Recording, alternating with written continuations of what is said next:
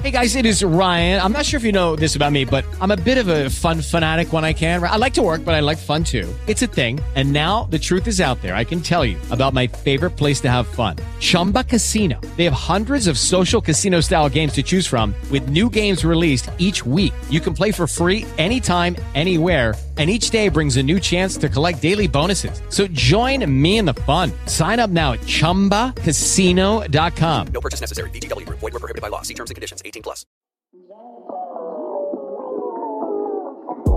Hello, sports fans. Welcome to the 6th episode of Beyond the Game on Double G Sports Radio. I am your host, Erica Lindsay Ayala.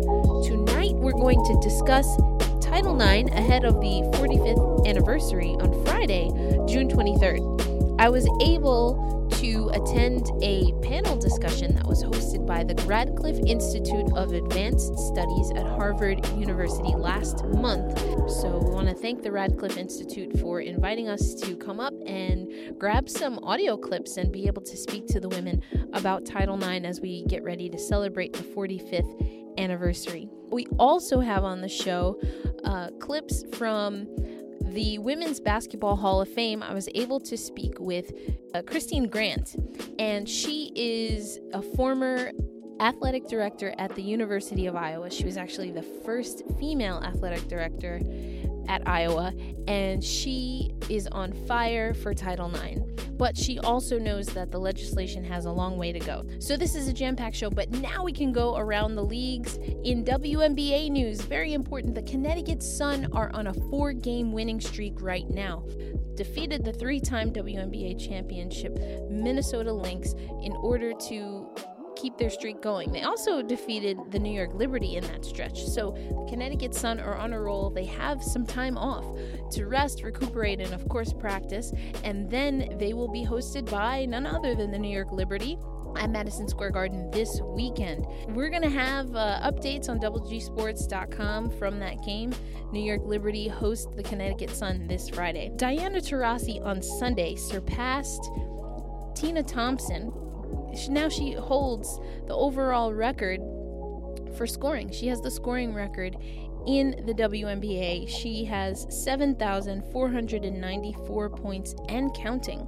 However, unfortunately, that milestone in her career in the history of the WNBA was not enough to defeat the defending champion Los Angeles Sparks, and the Mercury fell to the Sparks 90-59 on Sunday. Sky Blue FC now sits at the top of the table. They're in the top 4 after defeating Portland 3-1. They scored a goal in the first 24 seconds of the game. That was Raquel Rodriguez that got the scoring started. Then Sam Kerr got a brace for the team, and that gave them the 3 points, which put them ahead of the Portland Thorns to secure 3rd place. They're right behind the Chicago Red Stars, who they will see this weekend in action out in Chicago. And they will return to Yersak Field the following Wednesday for a midweek game against the Orlando Pride. That is your abbreviated around the leagues. We'll have more information, as always, on double-gsports.com as well as at Double G Sports on social media. But without further ado, let's get into the episode. Okay, we are here to talk about Title IX, the landmark legislation that opened up opportunities in sports and education for women in the United States. In 1972, President Richard Nixon signed Title IX into law. It was introduced by Senator Bay, but it was written by 2 women in Congress, Edith Green of Oregon and Patsy Takemoto Mink of Hawaii. It's named after Patsy Mink, one of the co-authors. But let's read exactly what we are talking about. So the Patsy Mink Equal Opportunity Education Act, also known as Title IX, reads, "No person in the United States shall, on the basis of sex, be excluded from participation in, be denied the benefits of, or be subjected to discrimination under any education program or activity receiving federal assistance." That is the Patsy Takemoto Equal Opportunity in Education Act. And that was named after Patsy Mink in 2002. And in 2014, posthumously, President Barack Obama offered the Medal of Freedom, the Presidential Medal of Freedom, to Mink. In his comments at the ceremony, he said, "Every girl in Little League, every woman playing college sports, and every parent, including Michelle and myself, who watches their daughter on a field and in the classroom, is forever grateful to the late Patsy Takemoto Mink. I'm particularly grateful because she was my congresswoman for a long time."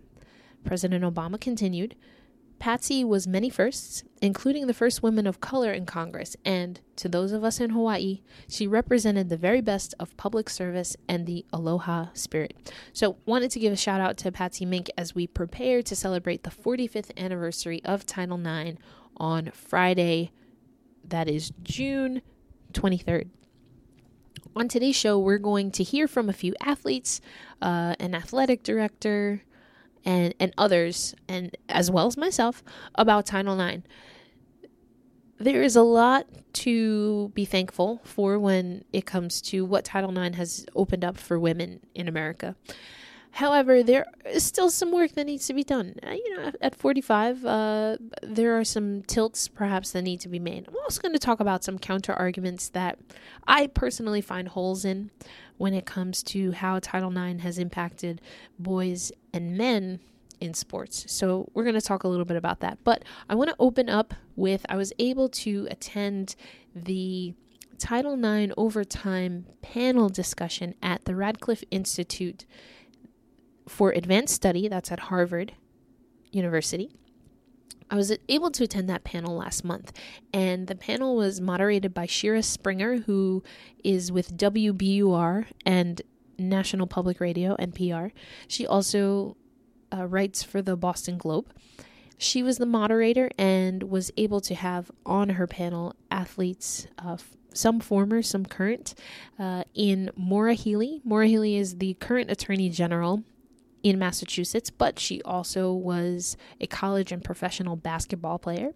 Swin Cash is a 3-time WNBA champion and recently retired from the WNBA, but has remained with the New York Liberty as the Director of Franchise Development. And then Jevy Stone, Olympian Jevy Stone, who should be finishing up her doctorate, as I understand, very soon, is on the panel. So we're going to open with Shira Springer talking to the panelists about the impact of Title IX on their career, as well as themselves personally. We'll hear from Maura Healey first, then Swin Cash, and then Jevy Stone. So tonight, with our panelists, I want to talk about Title IX, not just as the legislative part of it, but as the symbolic part, as the symbolic force, and to use that as a jumping off point for a conversation about sports and gender that will involve all of you. And it's about more than equality of participation. To me, it's about funding and marketing. It's about opportunities at the youth level, getting better facilities.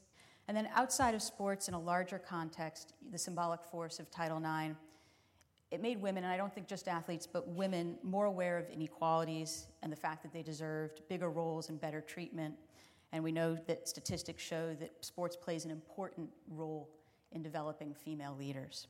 It's no surprise to me, actually, that when there was that whole conversation, when the women's hockey team and the women's soccer team fought for pay equality this past year, that it mirrored what was happening with discussions across the nation about the gender pay gap. So anyways, that's the way I see Title IX. I'm excited to dive into it with our panelists. So let's start with this. I'll start a bit broadly. And I'm going to go to you, Maura. Where would you be without Title IX?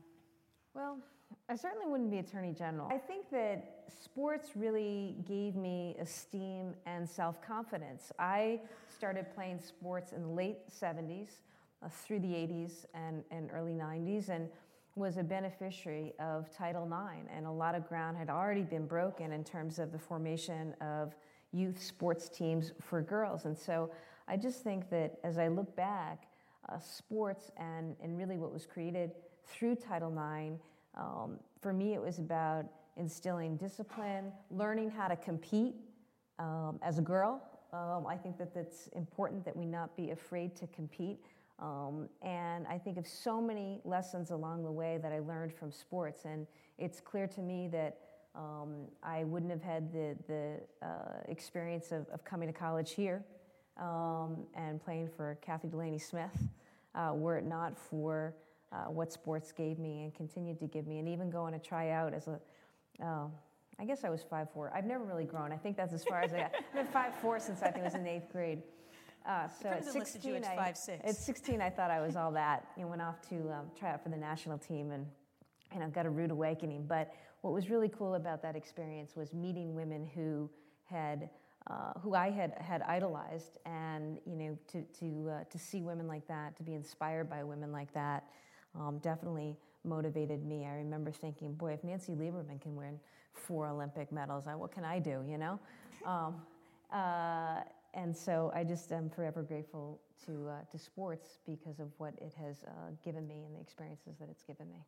I'll go down the line with Swin, if not for Title IX. I would echo that. I think if it wasn't for Title IX, I wouldn't be sitting here today. I think Title IX, for me, was a sign of opportunity. And I think it led to having got this God-given ability to play sports and compete.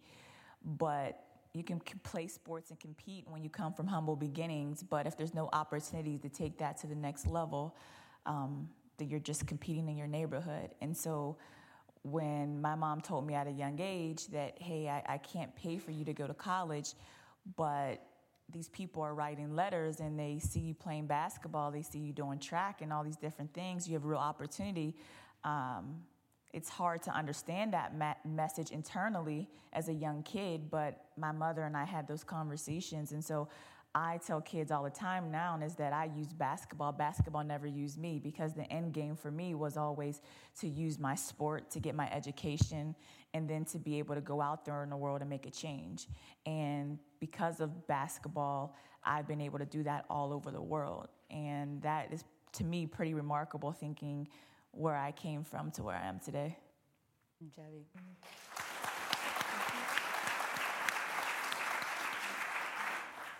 I also echo what Swin and Maura said. I think as a rower, you grow up with a very close relationship with Title IX. My mom rowed in the 70s with and knew the Yale women who walked into the athletic director's office protesting, and she raced the 1976 Olympics, where they got garters as part of their Olympic kit.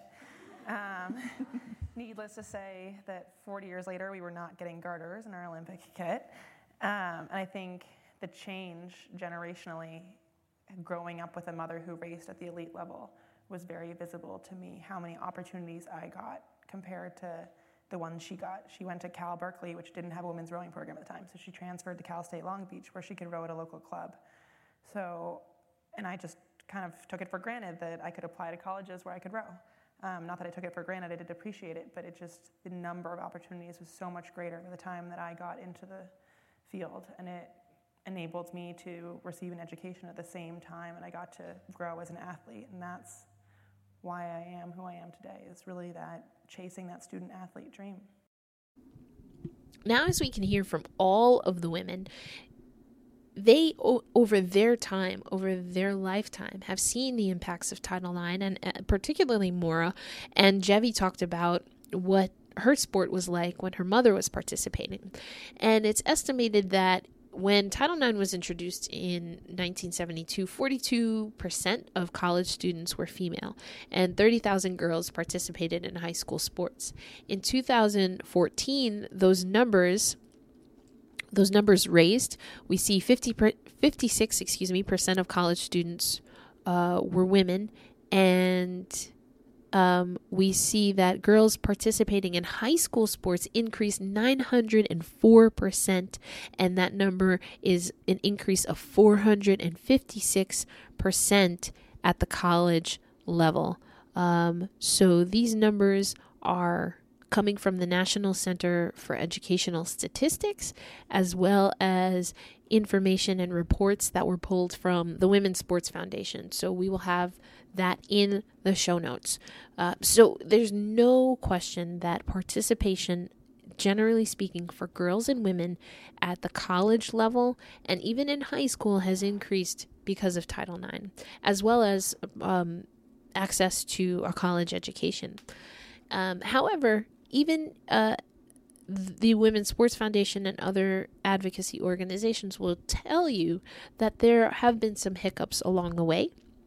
There's also some great research that I find intriguing by Monique Walker Pickett. She got her doctorate at the University of Miami, and in her dissertation, she breaks down how the three-pronged approach to Title IX has impacted girls and women of color in a unique way. So we're going to hear from Christine Grant about her thoughts on Title IX at the Women's Basketball Hall of Fame. I was able to sit down with her. And then once we come back, I'll introduce a little bit more of Dr. Pickett's work as well as the three-pronged approach to Title IX compliance.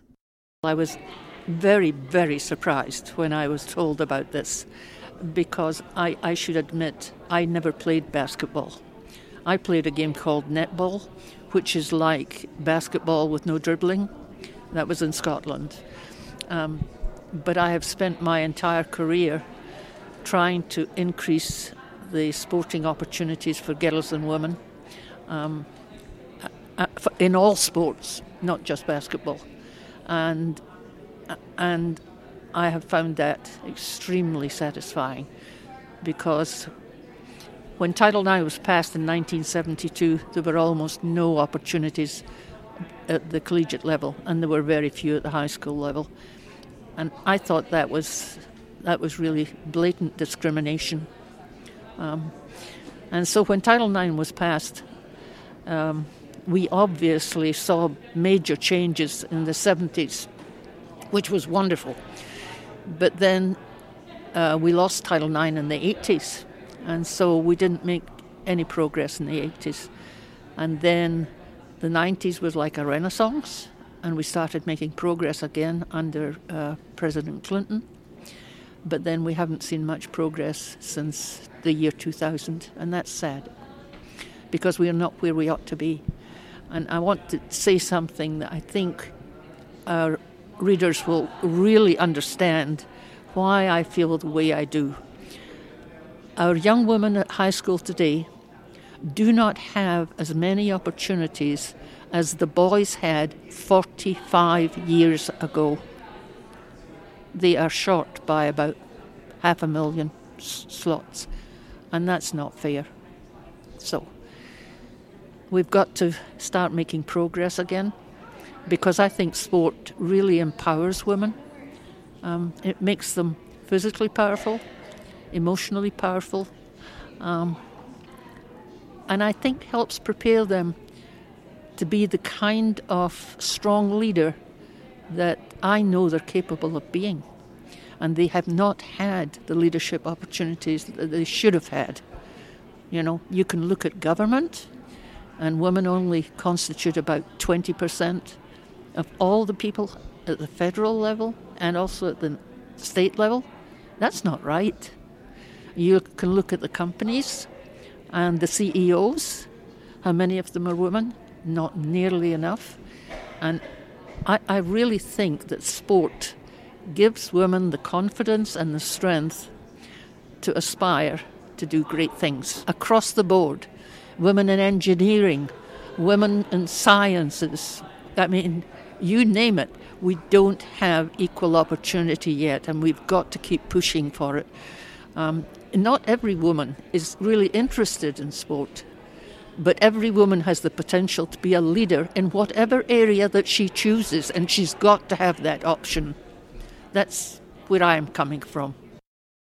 Okay, so we're going to talk a little bit about the three components of Title IX, and within the three components, within the first component of the three components, is the three-prong test that people usually talk about. So, okay, First, let's talk about the overarching three components. Component one is effective accommodation of interest, and we'll break that down a little bit more in a bit because we're going to break down the three prongs. The second component is financial assistance, basically stating that there need to be strictly proportional scholarships to athletes. Now, this is financial assistance that must be strictly proportional. This is primarily for the collegiate level, but can also apply to high schools where athletes are given financial scholarships and tuition waivers, things of that. And we need to make sure that this is proportional. That's the big part of that. And component 3 is the equivalence in other benefits and opportunities. These other benefits and opportunities include such things as competent officials. That's an interesting one. We'll just leave that there. Competent officials, uniforms, coaching quality. That's another very interesting one. Practice and game schedules, facility access, facility quality, equipment quality, and quantity, and other things as such. So these are budget, these are resources, the budget and resource type things. Now let's go back to component 1, effective accommodation of interest. Component 1 contains the three-prong test. So the first part of the three-prong test for compliance is participation should be proportional to enrollment. Therefore, if 49% of the student body at college XYZ is female, then 49% of the student athlete population must also be female. That's the first way that you can show compliance under component 1, effective accommodation of interests. Another way you can show effective accommodation of interests, and this is the one that drives most people crazy, is the school shows a recent history of expanding sport offerings for women. Examples are new sports or competitive levels within the past 3 to 5 years.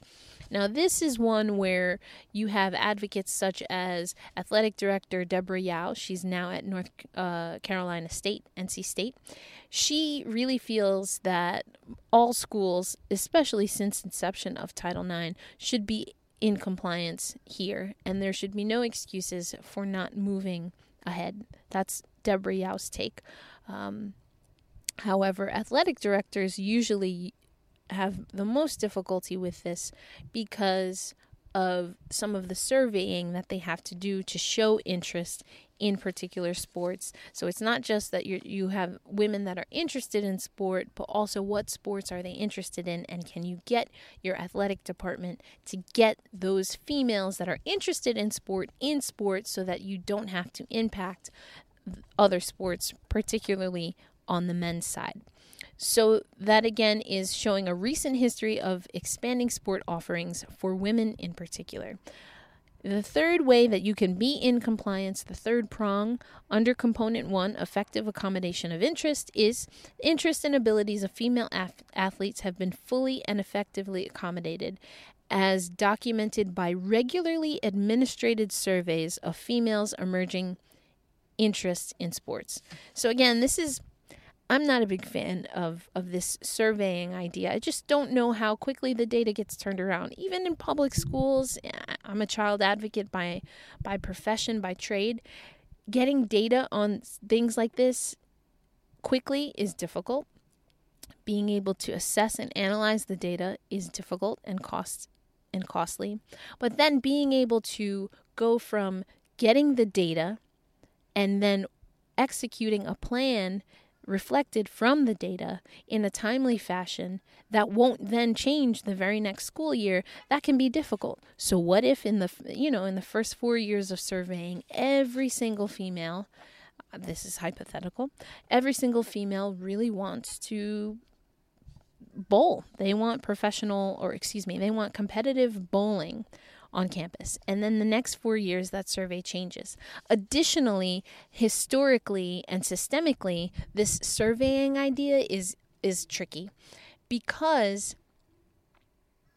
the whole idea behind Title IX is that women were not given equal access to engage in sport with anything.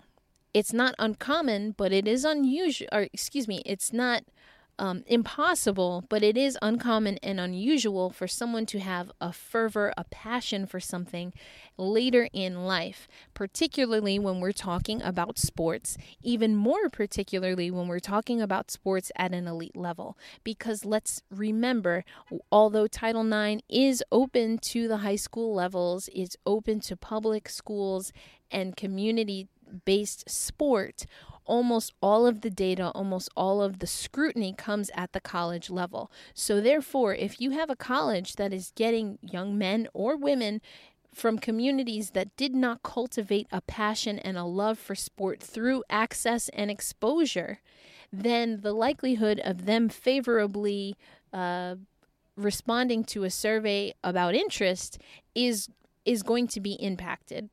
And so that's why I'm not a huge fan of the surveys. I'm just, perhaps if there's anyone out there listening that can tell me a little bit more about how these surveys are administered, how the surveys are assessed, and then how the surveys, from the surveys come a plan of compliance, please let me know. But I just find that the turnaround to be iffy at best. And I think it objects what we know about the systemic, the structural, the law-based and practice and practical, the practice of communities and of society from eliminating and excluding women from competitive sports. So I'm not a big fan of the third prong of component 1, but those are the prongs. And, I'm not the only one. So there's 2 people that I'm going to mention now, 3 technically. The first is a woman by the name of Monique Walker Pickett. That's Dr. Monique Walker Pickett.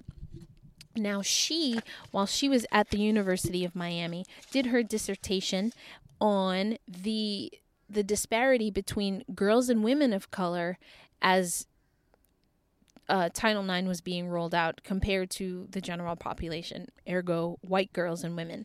Her dissertation is entitled "The Effect of Title IX on Participation of Black and White Females in High School Sports, Evidence from a National Longitudinal Study." Now, again, I told you I am from the nonprofit sector. I do dabble with data.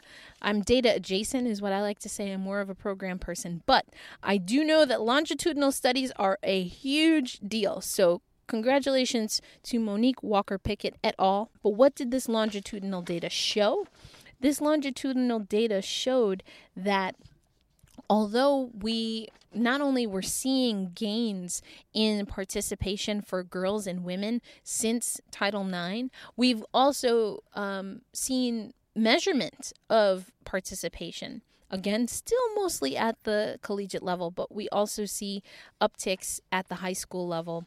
Gets a little finicky when we break down public schools versus other types of schools, and then when we break that down as far as the economic resources that schools have. But that some of that is in here. But what the research has found is that there's been less attention paid to the breakdown of race within the gender population, meaning that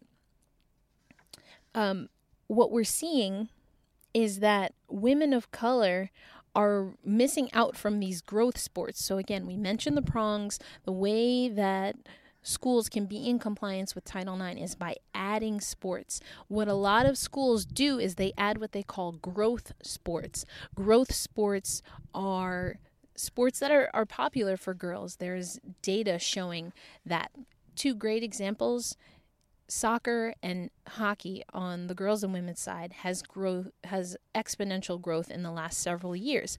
However, less attention, and this is a direct quote, less attention has been given to the progress of Black females in benefiting from implementation of Title IX policy. The underrepresentation of Black women has been clearly a pattern in terms of such outcomes as awarding scholarships and, again, these growth sports.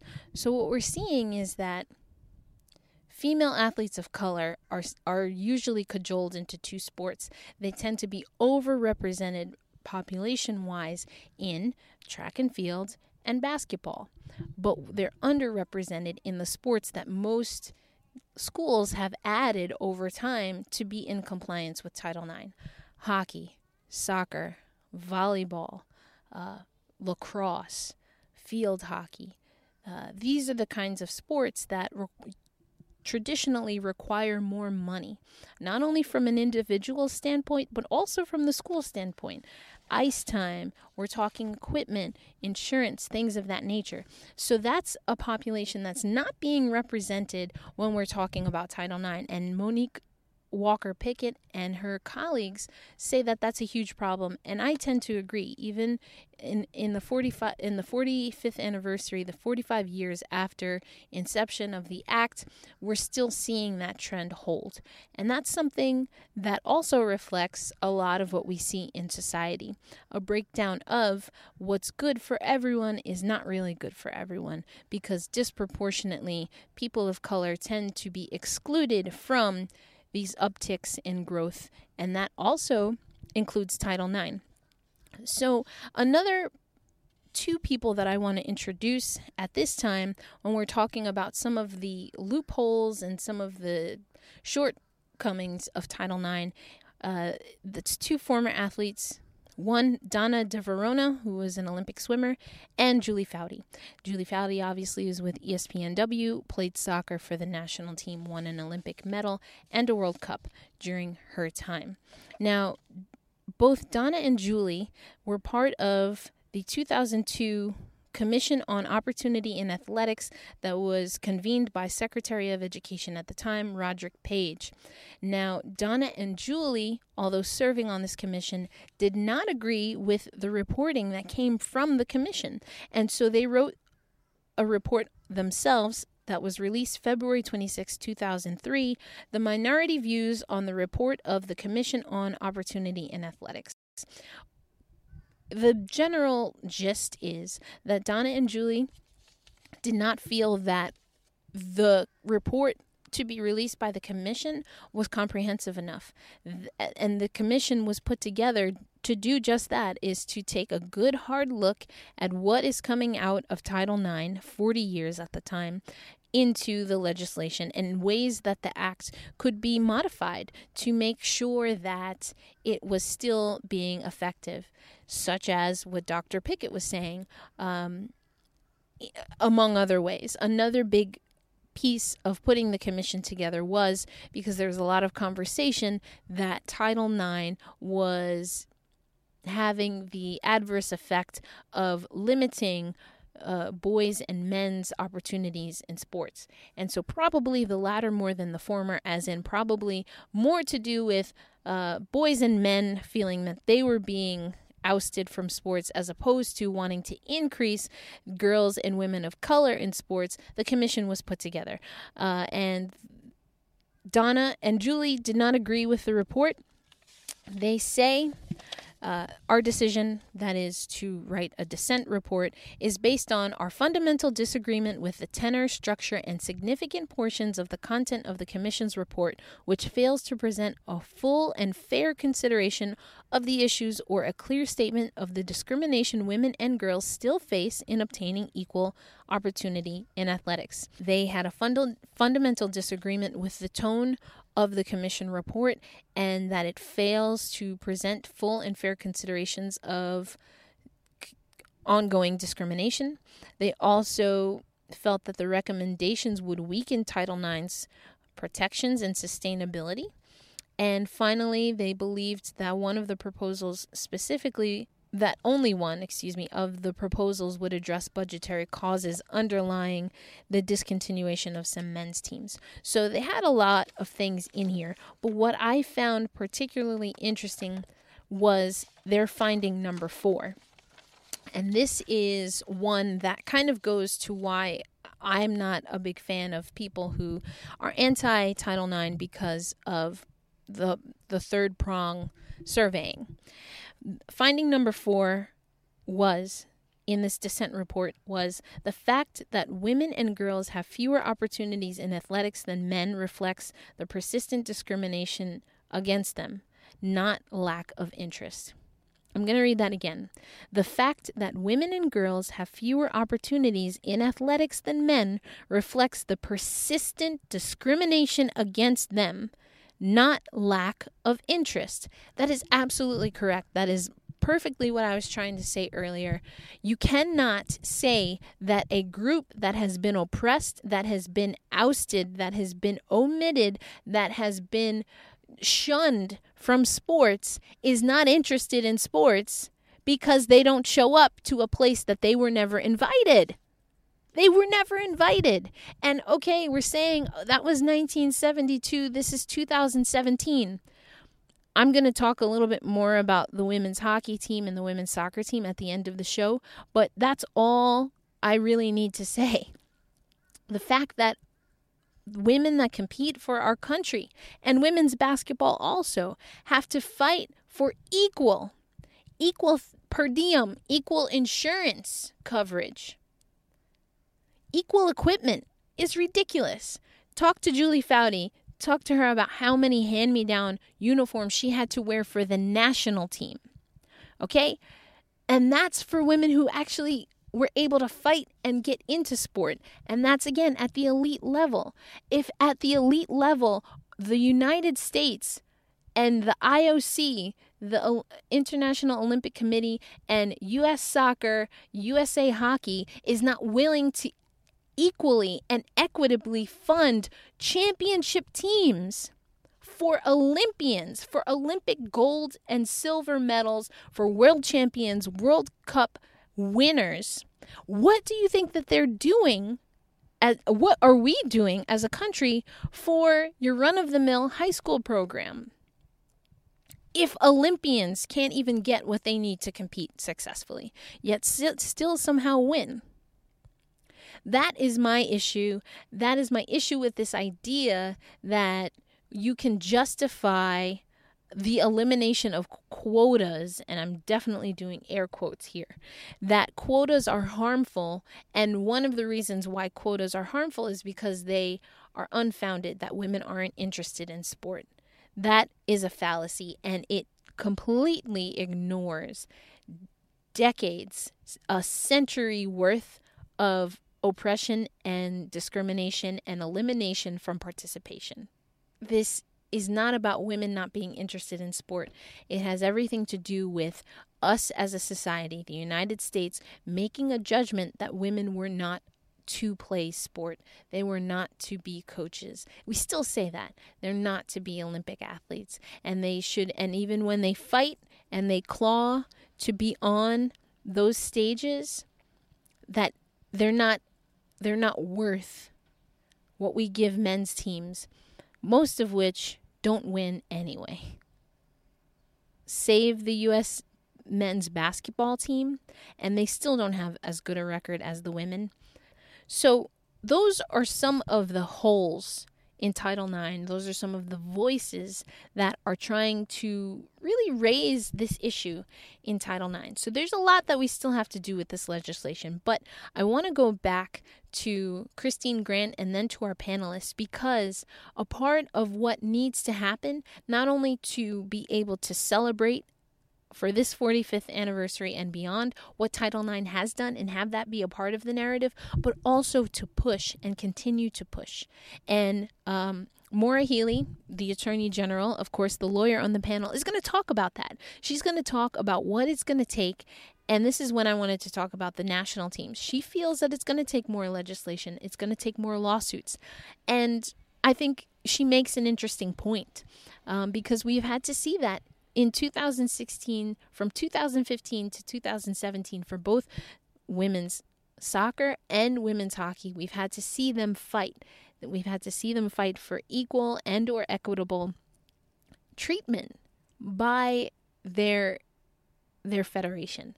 And again, if we can't even get that for athletes who we parade out there when we want to show American pride, then what are public school students getting? What are our girls getting? And then bringing in what Dr. Pickett was saying, what are girls and women of color getting? These are some of the questions that we have, but that's why it's important, as we'll hear Christine Grant say, the voices that we have in women's sports, they need to continue to praise the good that's happened while pushing for more, because there always can be more. Again, we're going up against decades, generations of oppression, of elimination of women in sport and society. That includes education and leadership, and that needs to stop. So we're going to hear from Christine Grant about who she thinks should be at the forefront and why leaders are needed. And then we're going to hear from some of those leaders. Again, going back to the panel, we're going to hear from Jevi, Swin, and Maura about what they think needs to happen in women's sports and in greater society for us to move forward. I think some of our high-level athletes, especially the ones that are associated with the Women's Sports Foundation, do a really good job of explaining that here's what sport did for me, and this is what sport can do for your daughter or your granddaughter. And so I credit our younger generation who know that they have a responsibility to try to move this train forward. And I admire them for doing it, very much so. You see this all the time where, fabulous, talented women with so much, bringing so much to the table are routinely passed over for mediocre or less than mediocre males. And, so wherever you have power or opportunity to hire and promote women, do that and stick by them and stick with them. You've talked to me about some interesting solutions that there was the Instagram. Yeah, I mean, to me, this is interesting too because so there are big solutions, and then there are little small ways in which the bias comes out against women's athletics, and sometimes just the smallest little change can sometimes have large ramifications. And I think that was what you were thinking about when you thought about the Instagram. Yeah, we're talking about the university level, even at an institution like Harvard, which definitely values women as a whole and thinks about it. Obviously, we're here. One of our former captains last year, who's actually here tonight, counted up the pictures in the Harvard Athletics Instagram account, and it's about 2/3 male, 1/3 female. And why? The Harvard has an equal balance in terms of the number of sports played by women and men. So shouldn't they represent those sports equally and try to increase awareness of every sport equally? I mean, that's the job of the athletic department. And I think as a whole, social media has such an influence in our world today, and it is such an easy thing to tweak in terms of increasing awareness. So many people, you're talking about clicks, so many people check Facebook, check Instagram, check Twitter. And so when you have accessibility and something like that, just making sure that on all levels you're increasing awareness of women and men, and also creating I think we're talking about also creating a demand and placing a value on women's sports that's equal to men's sports. So at Harvard, you have to pay to attend games for more men's sports than women's sports. And obviously football throws it off because there's no women's football team. But even if you eliminate football, you have to pay to attend more men's sports than women's sports. You pay to attend men's lacrosse. You do not pay to attend a women's lacrosse game. Why? Why should that be disparity? If it's a money thing, then decrease the cost of a men's ticket and increase the cost of a women's ticket so that they're even. They should create a demand and place a value on women's sports that represents that they hold the sport in high esteem. Everyone is a student athlete. They're all playing at the same level. And I think in order for outsiders to see that, it can begin with an institution saying, we value these sports equally, so we are going to treat them equally. One other thing I'd add is that I think that we need to find ways to support women. Buy season tickets, buy the package, buy the jerseys. Have your little, sons wearing jerseys of Liberty players, right? That'll be the day. That's what we want to see. So, where we care about these issues, let's put our money and our wallets and our energy and our time investing in and supporting women's athletics. Take them to girls' high school soccer games. Take your kids to college games. Really support the programs and grow and create that demand and that consumer side of things. I think that's really important. I think that we don't do as much as we could. Yeah. I think that we are heading in a step in the direction. I remember the Women's World Cup, the most recent one, they didn't make a lot of the jerseys in men's sizes. And the men's sizes sold out instantaneously. I mean, that's a great step. The company's going, oh shoot, we made a mistake. We didn't, and I think there was a public announcement about it because these jerseys were flying off the shelves, and it just didn't occur to whatever Nike executive to make as many men's sizes of female jerseys. I mean, plenty of female wear Brady jerseys. Why shouldn't it go the other way around? But I think that was definitely a step in the right direction. You're absolutely right. Yeah, and I'll just kind of give you this kind of brief analogy just to think about, and not even really answer today, but just go home and sleep on this, because I had a conversation during our television show with our staff, and we were in the production room, and we were talking about how women support the NFL, which I said earlier about I love my football team, and I'm pretty sure a lot of you in here have a football team you love too. But the thing is that we were talking because all of domestic violence, a lot of different things were happening in the NFL. But if you looked at their merchandise and things that were being purchased and season tickets, none of that stuff was really being affected. And it made me start thinking about women's sports and how hard it is for us, for the New York Liberty, to get women to come out and support women at our game, to buy the jerseys or buy the tickets. And there's always a complaint about, well, this costs this amount or that amount.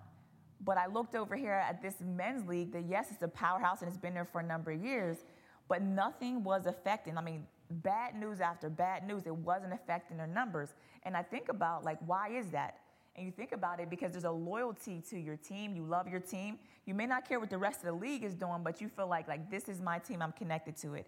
So for me, whenever we get to the point where all of New York and the surrounding areas love the Liberty and they're going to support the Liberty, that's when I'm like, all right, we're moving in the right direction. And I just don't see that yet of women coming out and supporting women. The WNBA is the longest professional women's league in the world. Their union is the longest running union in the world that's ever been. And in order for us to keep it going, for my 13-year-old niece who's out there with a WNBA basketball in a gym by herself, we have to make sure that we support it, because what's going to happen is if it goes away, we're going to be marching up and down the streets and complaining about why it didn't last. But the reality is not enough of us are supporting it. This has been our 6th episode of Beyond the Game at Double G Sports Radio, and this is a complex topic, Title IX. Again, lots to celebrate, but lots more work to do. If anything, I wanted this episode to show the complexities, to show that you can be proud, you can be grateful, you can honor and revere history while also keeping your present situation in context. Yes, Title IX has done amazing things. There are girls and women in sport at all levels, coaches, players, executives, athletic directors, who, if not for Title IX, would have had a much more difficult time getting to their positions if they were able to get there at all. However, that does not eliminate us as a society from having a conversation about girls and women who are still eliminated, systemically eliminated from sport, who are eliminated, who have hit a glass ceiling, despite how many Olympic medals or World Cups or World Championships that they have, they still can't break through, not only in women's sports, but in sports overall. We still see a disproportionate amount of male coaches, even in female sports. And that's fine to have male coaches. But again, and I'm gonna, dig into Geno a little bit here. But when he made a statement saying that the reason that there are not more female head coaches is because they don't want to be, that is dismissive of an entire history of women being denied access. Now, there might be some women who don't want to be head coaches. I don't want to be a head coach of a women's basketball team. That's not where I feel my gifts are. I don't feel that I have the skill set. But that doesn't mean that there are women who do have that skill set who aren't. You think about Kara Lawson asking to visit NBA practices and not being given access and had to change her trajectory. I interviewed Taj McWilliams Franklin, who wanted to get into coaching, applied for multiple coaching jobs after a storied career in the WNBA, and could only find jobs as a second or third assistant until Bill Laimbeer in the WNBA gave her an opportunity as an assistant coach. This is what we're talking about, and this is not anecdotal. What's more anecdotal are surveys about interest, as opposed to what we see as far as the glass ceiling for women being able to participate in sport. That's my time, folks. This is the 6th episode of Beyond the Game with your girl, Erica Ayala. Tune in next week. We'll have more time to go into what happened at the NBA draft, what happened at the NHL expansion draft, what's going on with MLB baseball, and where are the Liberty and the Sun standing, as well as Sky Blue FC. So thank you for your time, and I'll catch you next week.